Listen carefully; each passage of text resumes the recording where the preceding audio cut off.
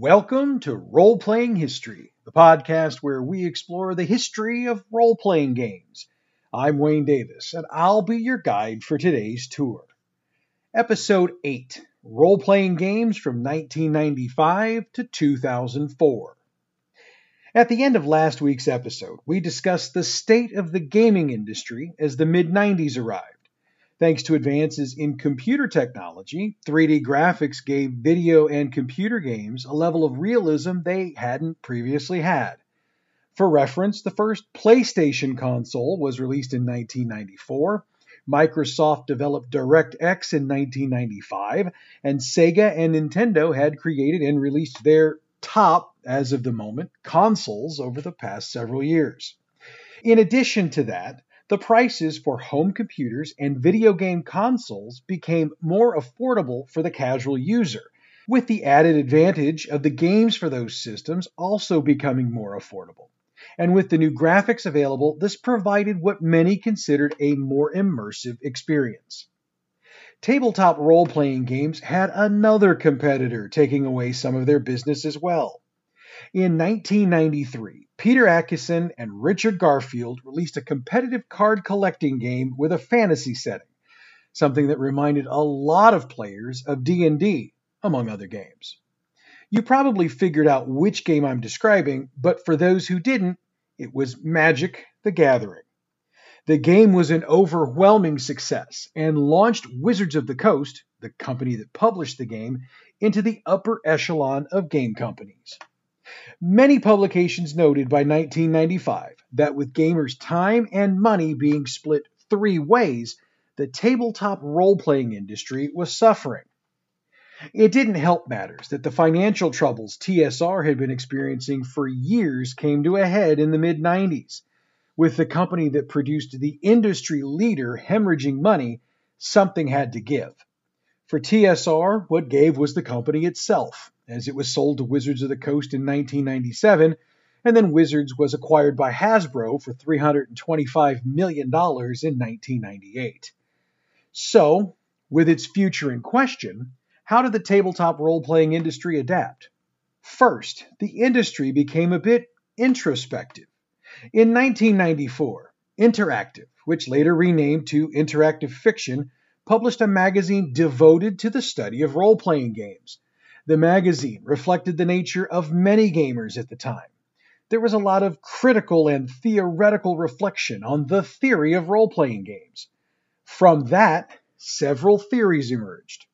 The first major theory was developed, and it was developed through discussion at rec.games.frp.advocacy from 1997 to 1998, was the threefold model. Proposed by Mary Cooner and FAQ'd by John Kim, it hypothesizes that any GM decision will be made for the purpose of the game, or drama, or simulation. Thus, player preferences, GMing styles, and even role-playing game rule sets can be characterized as game-oriented, drama-oriented, or simulation-oriented, or more typically, somewhere between the three extremes. This theory was eventually utilized to direct game design, and game designers utilized it to explain why players play certain games. Another theory that emerged was the Big Model, or Forge theory. Developed at the Forge from 1999 to 2005, largely by Ron Edwards, it hypothesizes that role-playing games are modeled by the Big Model with 4 levels: the social contract, exploration, techniques, and ephemera, with creative agendas governing the link from social contract to technique. In this theory, there are 3 kinds of creative agenda: gamist, narrativist, and simulationist agendas. Several other theories emerged over the years, but for the purpose of this podcast, these 2 will suffice. What resulted from these theories was a new way for creators and publishers to look at the role-playing game market, and it changed the ways creators created their games. In basic speak, creators could design their games not only for a specific type of setting, but also a specific type of gamer. Moving forward, these theories would help drive the industry, and in the opinions of many, help to save the industry. 1996 saw a number of new games enter the landscape. That year, West End Games published the D6 system. Much like GURPS or the Hero system, which we've discussed previously, the D6 system was designed to work with any possible type of game. It was named the D6 system because the six-sided die was the only die needed for the game to resolve all rolls, which was pretty common for West End Games at the time. Credit for design of the system goes to the various creators of West End's previous games, such as Ghostbusters and Star Wars. West End Games was able to publish several supplements for the system, but the D6 system itself got only the one printing, primarily because of the eventual demise of the company itself.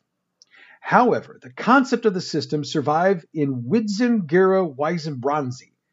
I know I messed that up, but I apologize. It's a Polish game based on the Witcher books, which utilizes a D6 system very similar to this D6 system.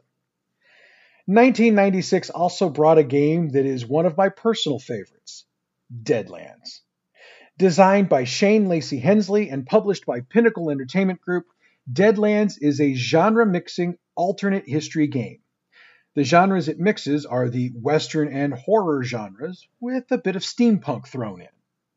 The game is set in the United States in 1876 in the first edition. The most recent edition, by the way, starts the game in 1879. The Weird West, as it's known, has a very different history than the U.S. actually has. In this game, the Civil War ended in a draw. The Mormons took Utah and a bit of territory around it and made them their own sovereign state. Native Americans kept a large chunk of their ancestral lands, and half of California fell off into the ocean due to massive earthquakes. All of this is due, in large part, to something called the Reckoning. This reckoning caused the dead to rise and begin to move across the continent. The Reckoners, those who began the reckoning, have a goal of turning the Earth into a literal hell on Earth, and it's the goal of the players to prevent this. Now, character creation for Deadlands is unique. Instead of spending character points or rolling dice to determine abilities, players instead draw cards from a standard 54-card poker deck, leaving the jokers in, of course. Dice for rolling later are determined by the card for each ability. Deadlands also adds in fate chips, portrayed by actual poker chips. These give the players an opportunity to change rolls, make spells, which in this game are known as hexes, more powerful, and do other things they might not normally be able to do. Now, there is a whole lot more to Deadlands, but I'm going to dive deeper into this game on another show. Like I said, it really is a personal favorite, and I'll tell you why then. So for right now, we're just going to stick with the basics. Deadlands is still printed today and has been modified for the D20 system, GURPS, and Savage Worlds. While the initial release of Deadlands was praised for the uniqueness of its rules, it took a hit for its purported lack of setting. This was rectified with the many supplements released over the years, to the point that, in my opinion, there are very few areas of North America that aren't detailed for use in the game. Deadlands has won 9 Origins Awards over the years, with the most recent being for Best Role-Playing Supplement of 2007. 1997 saw the release of Legend of the Five Rings. Originally designed by John Wick and published by Alderac Entertainment Group, L5R uses the Legend of the Five Rings setting, primarily the nation of Rokugan, which is based on feudal Japan, with influences from other East Asian cultures. L5R is a D10 system, which means it uses 10-sided dice exclusively.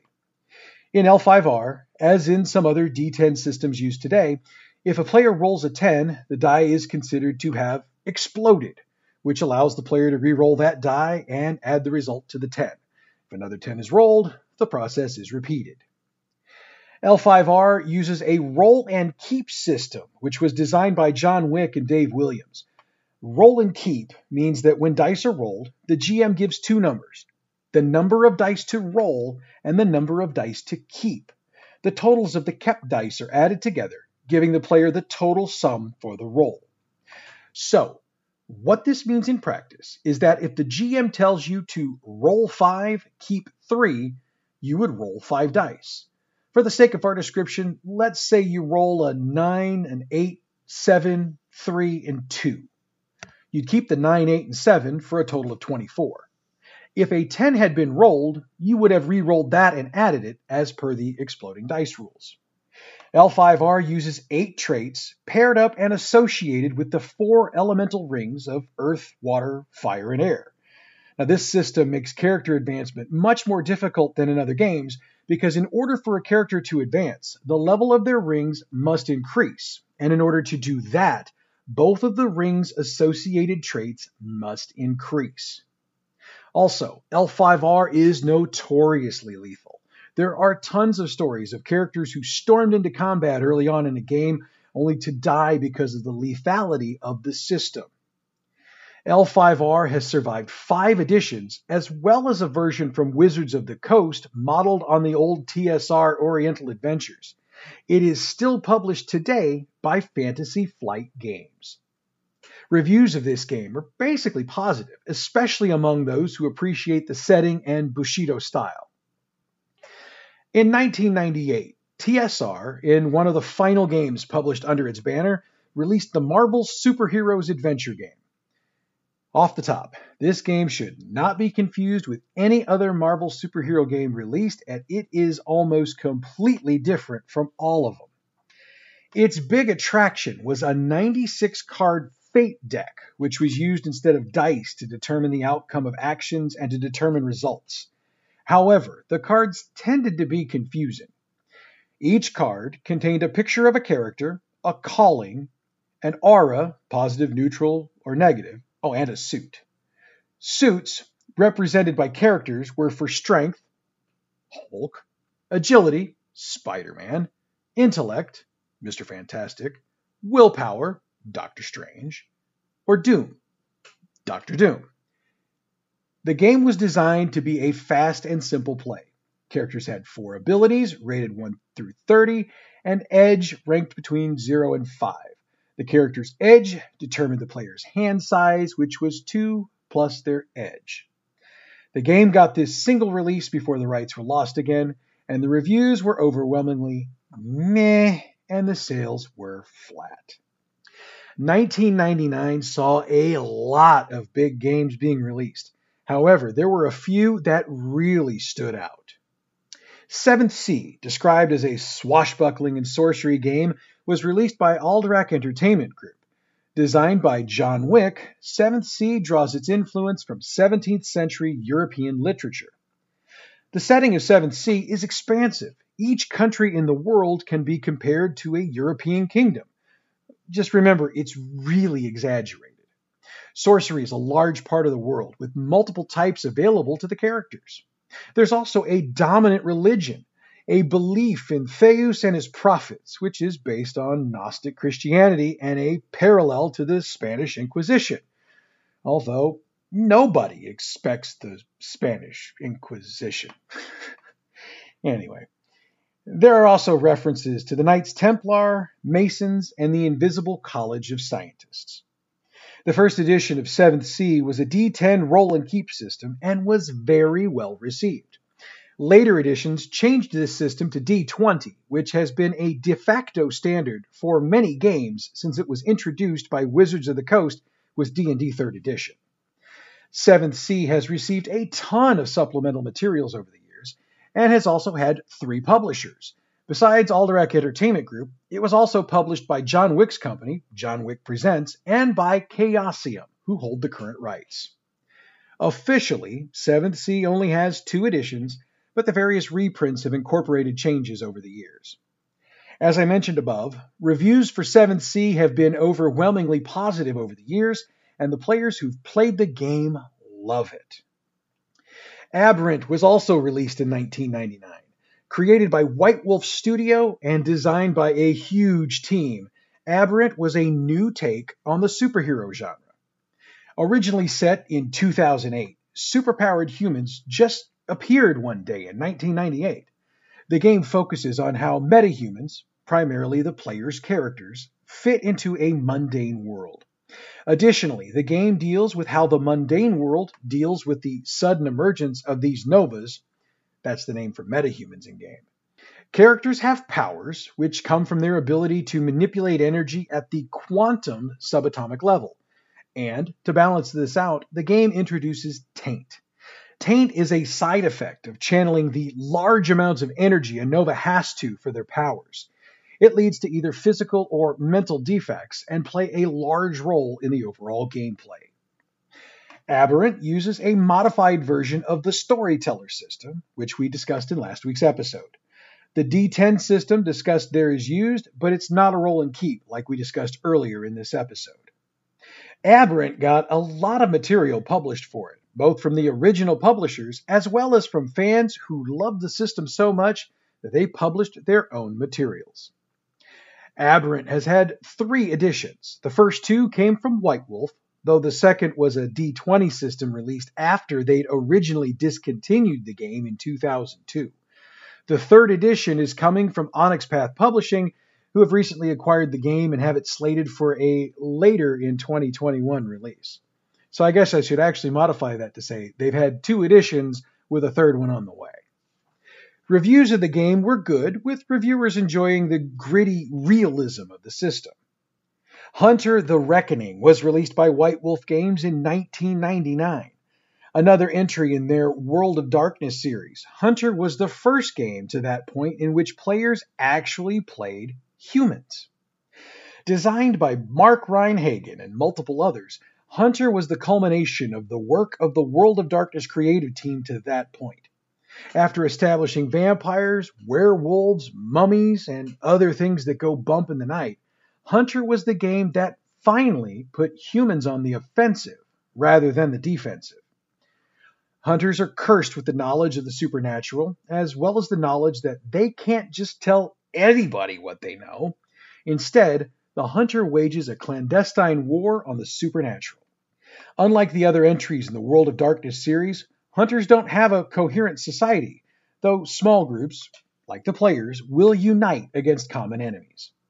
Virtues and creeds are very important to the game, as they determine how a hunter will react to things during the game.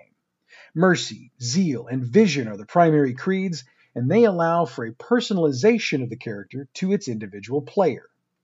White Wolf published 25 books for Hunter, and all of them dropped in November of 1999. The game is still available, though it only has the single edition. Reviewers loved this game, and fans have been clamoring for new editions for quite some time.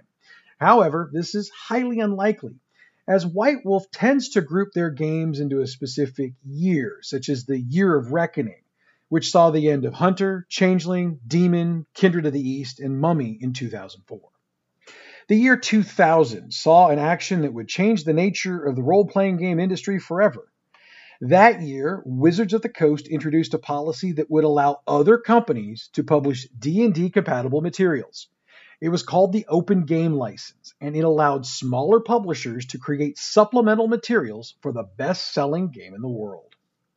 For Wizards of the Coast, it was a win-win. Without having to publish a ton of supplemental materials, taking on the costs of doing that versus the law of diminishing returns, Wizards could save money. Their other positive was that they were the only ones who could publish the core books, the Player's Guide, the DM's Guide, the Monster Manual. As I said, this was also a win for other publishers, as they could expand into the previously forbidden world of D&D and publish materials for the game.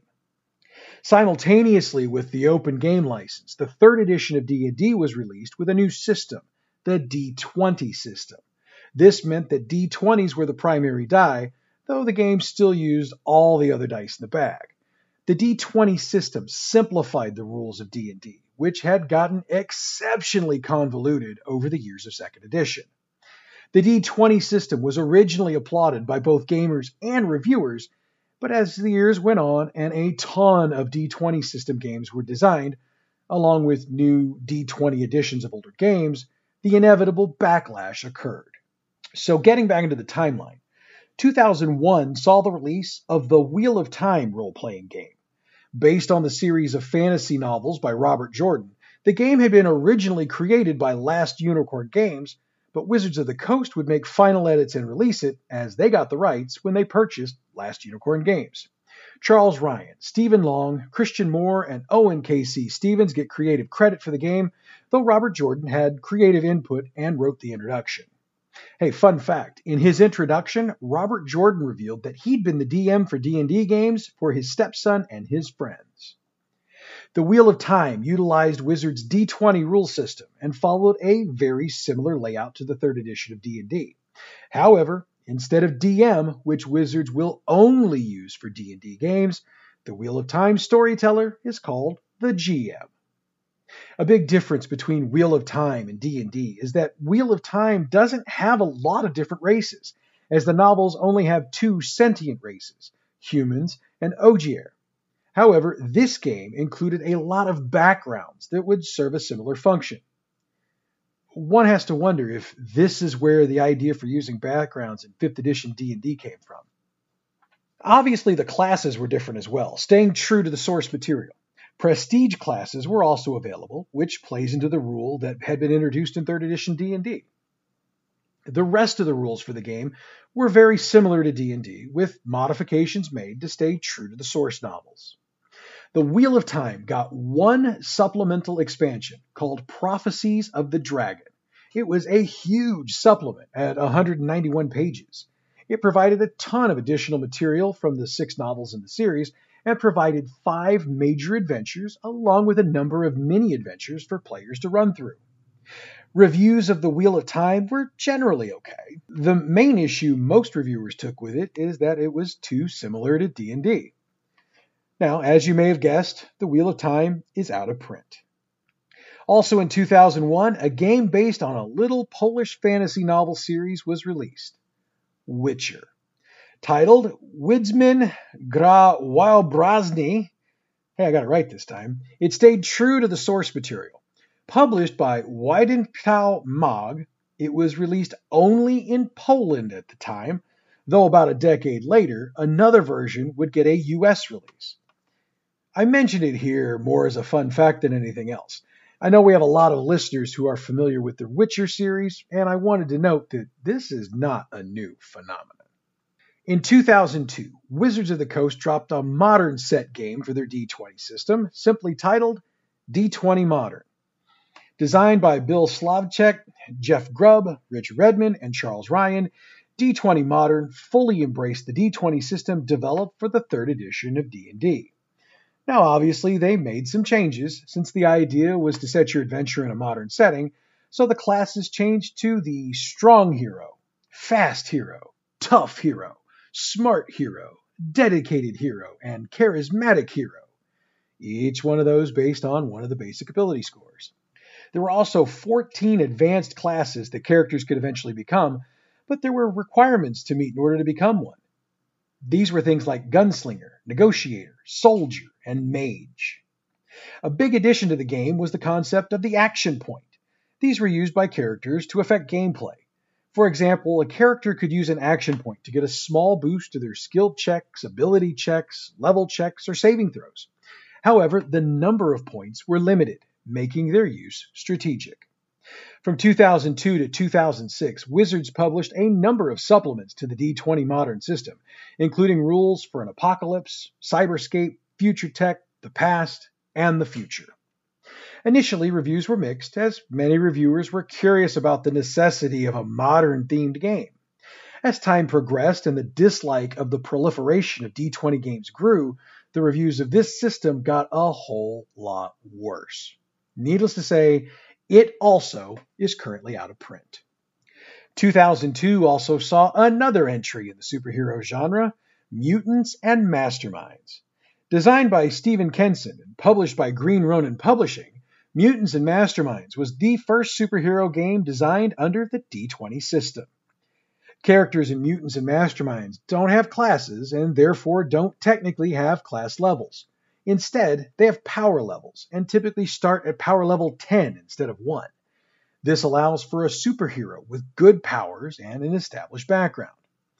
Power levels allow for points, which can be used to purchase saving throws, feats, skill ranks, attack bonuses, and many other things. In another change, Mutants and Masterminds doesn't use hit points. Instead, a toughness saving throw is used to determine how a character is damaged in combat. Multiple supplements for the game have been published, all providing new and different settings to be utilized. Reviews of the game have been mostly positive, and Green Ronin not only still publishes the core rulebook, but allows for publishing of material by other publishers through the M&M Superlink program. This has allowed a dozen other publishers to publish materials for the game over the years. In 2003, Pinnacle Entertainment Group released Savage Worlds. Designed as a generic role-playing game and created by Shane Lacy Hensley, Savage Worlds emphasizes speed of play and reduced preparation over realism or details. Characters are built with a point allocation system, but GMs are encouraged to design their NPCs to the needs of the game, with concerns about the system being secondary. Traits are ranked by the type of die they use, D4 through D12. The larger the die, the more powerful the character is in that trait. This is similar to the system Hensley utilized in Deadlands, which we discussed earlier in this show. The rest of character creation matches the best of the previous games designed by Hensley for Pinnacle. However, players and GMs are encouraged always to worry less about the system itself than the needs of the game. While Pinnacle initially published new games based on this system, eventually Pinnacle republished their past releases, such as Deadlands, to the system. Rifts was also eventually adapted to the Savage Worlds system as well. Savage Worlds has been positively reviewed and has sold exceptionally well. Also, it won the 2003 Origin Gamers' Choice Award for Best Role-Playing Game. During this period of time, a new trend emerged. Called by many names at the time, it's most commonly referred to as the OSR, Old School Renaissance, or Old School Revival. The inspiration for this was the early days of gaming, and it led to companies releasing new versions of old games. One of the first releases during the OSR was Castles and Crusades, which was released by Troll Lord Games in 2004. Now, after everything I just said, I've got to note that Castles and Crusades was a wholly new game. Created by Stephen Chenault, Davis Chenault, Matt Golden, Robert Doyle, Mark Sandy, Todd Gregg, and James M. Ward, it was based on a stripped-down variant of the D20 system. The name of the game itself was a throwback. In the time before D&D, Gary Gygax had created a group known as the Castle and Crusade Society. So to pay homage, the game used the name of D&D's creator's creation. Another throwback to Gygax and the original D&D was the release of the game. A boxed set of Castles and Crusades was sold at Gen Con in 2004. The reason for this was that Troll Lord Games wanted something to release for the game at Gen Con, but the full rules books wouldn't have been ready until later in the year. This box had 3 digest-size books, dice, and a crayon. Hey, fun fact, the throwback for that is that in the 70s and really into about the mid-80s, dice in many game boxes had to actually have their numbers colored in with crayons. So the inclusion of dice and a crayon here was the throwback of throwbacks. Oh, and the first 300 copies of the boxes were signed and numbered by the designers. In December of 2004, the player's handbook for Castles and Crusades was finally released. Most of the D20 system was utilized in this game, though the system of skills and feat was tossed, replaced with the Siege Engine. The Siege Engine is an attribute check system. A character's attributes are divided into primary and secondary attributes. Checks against primary attributes have a base challenge base of 12, while secondary have a challenge base of 18. Now, the Castle Keeper, this game's name for the GM, can add to those numbers as the challenges require, and that adds more flavor to the gameplay. Another note, while the core game doesn't have a specific setting, 4 settings were published for the game over the years. Castles and Crusades has been reviewed positively and is still available in print. And as 2004 becomes 2005, we come to the end of this week's tour. Next week, we step out of the timeline for something a little different, as I'll do my best to explain to you what to do if you want to start role-playing. I was reminded by my wife this week that I haven't done a Jolly Blackburn shout-out in a couple weeks, so to Jolly, thank you, sir, for being the brilliant you that you are. Of course, the shout out of shout outs goes to you because you're helping us grow this show into something really, really cool. As a reminder, you can reach out to us on Facebook at the Role Playing History Podcast page. Hit us up on Twitter at Role Playing History Podcast or with the hashtag Role Playing History Podcast. We're also on YouTube. Role Playing History Podcast is the channel. So drop in, check it out, hit the subscribe button, and click on the bell to get alerts when we drop new stuff.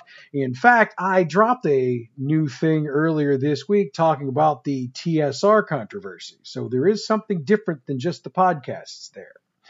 Finally, you can reach me at the email address roleplayinghistorypodcast@gmail.com. Again, next week we explore how to start gaming if you haven't gamed before. There's a lot of what I hope will be helpful information there. So if you're interested in starting, or if you're a gamer without a group, join us. But that's next week. Thanks for joining us this week. Until next Friday at 11 a.m., I'm Wayne Davis, and you're Role Playing History.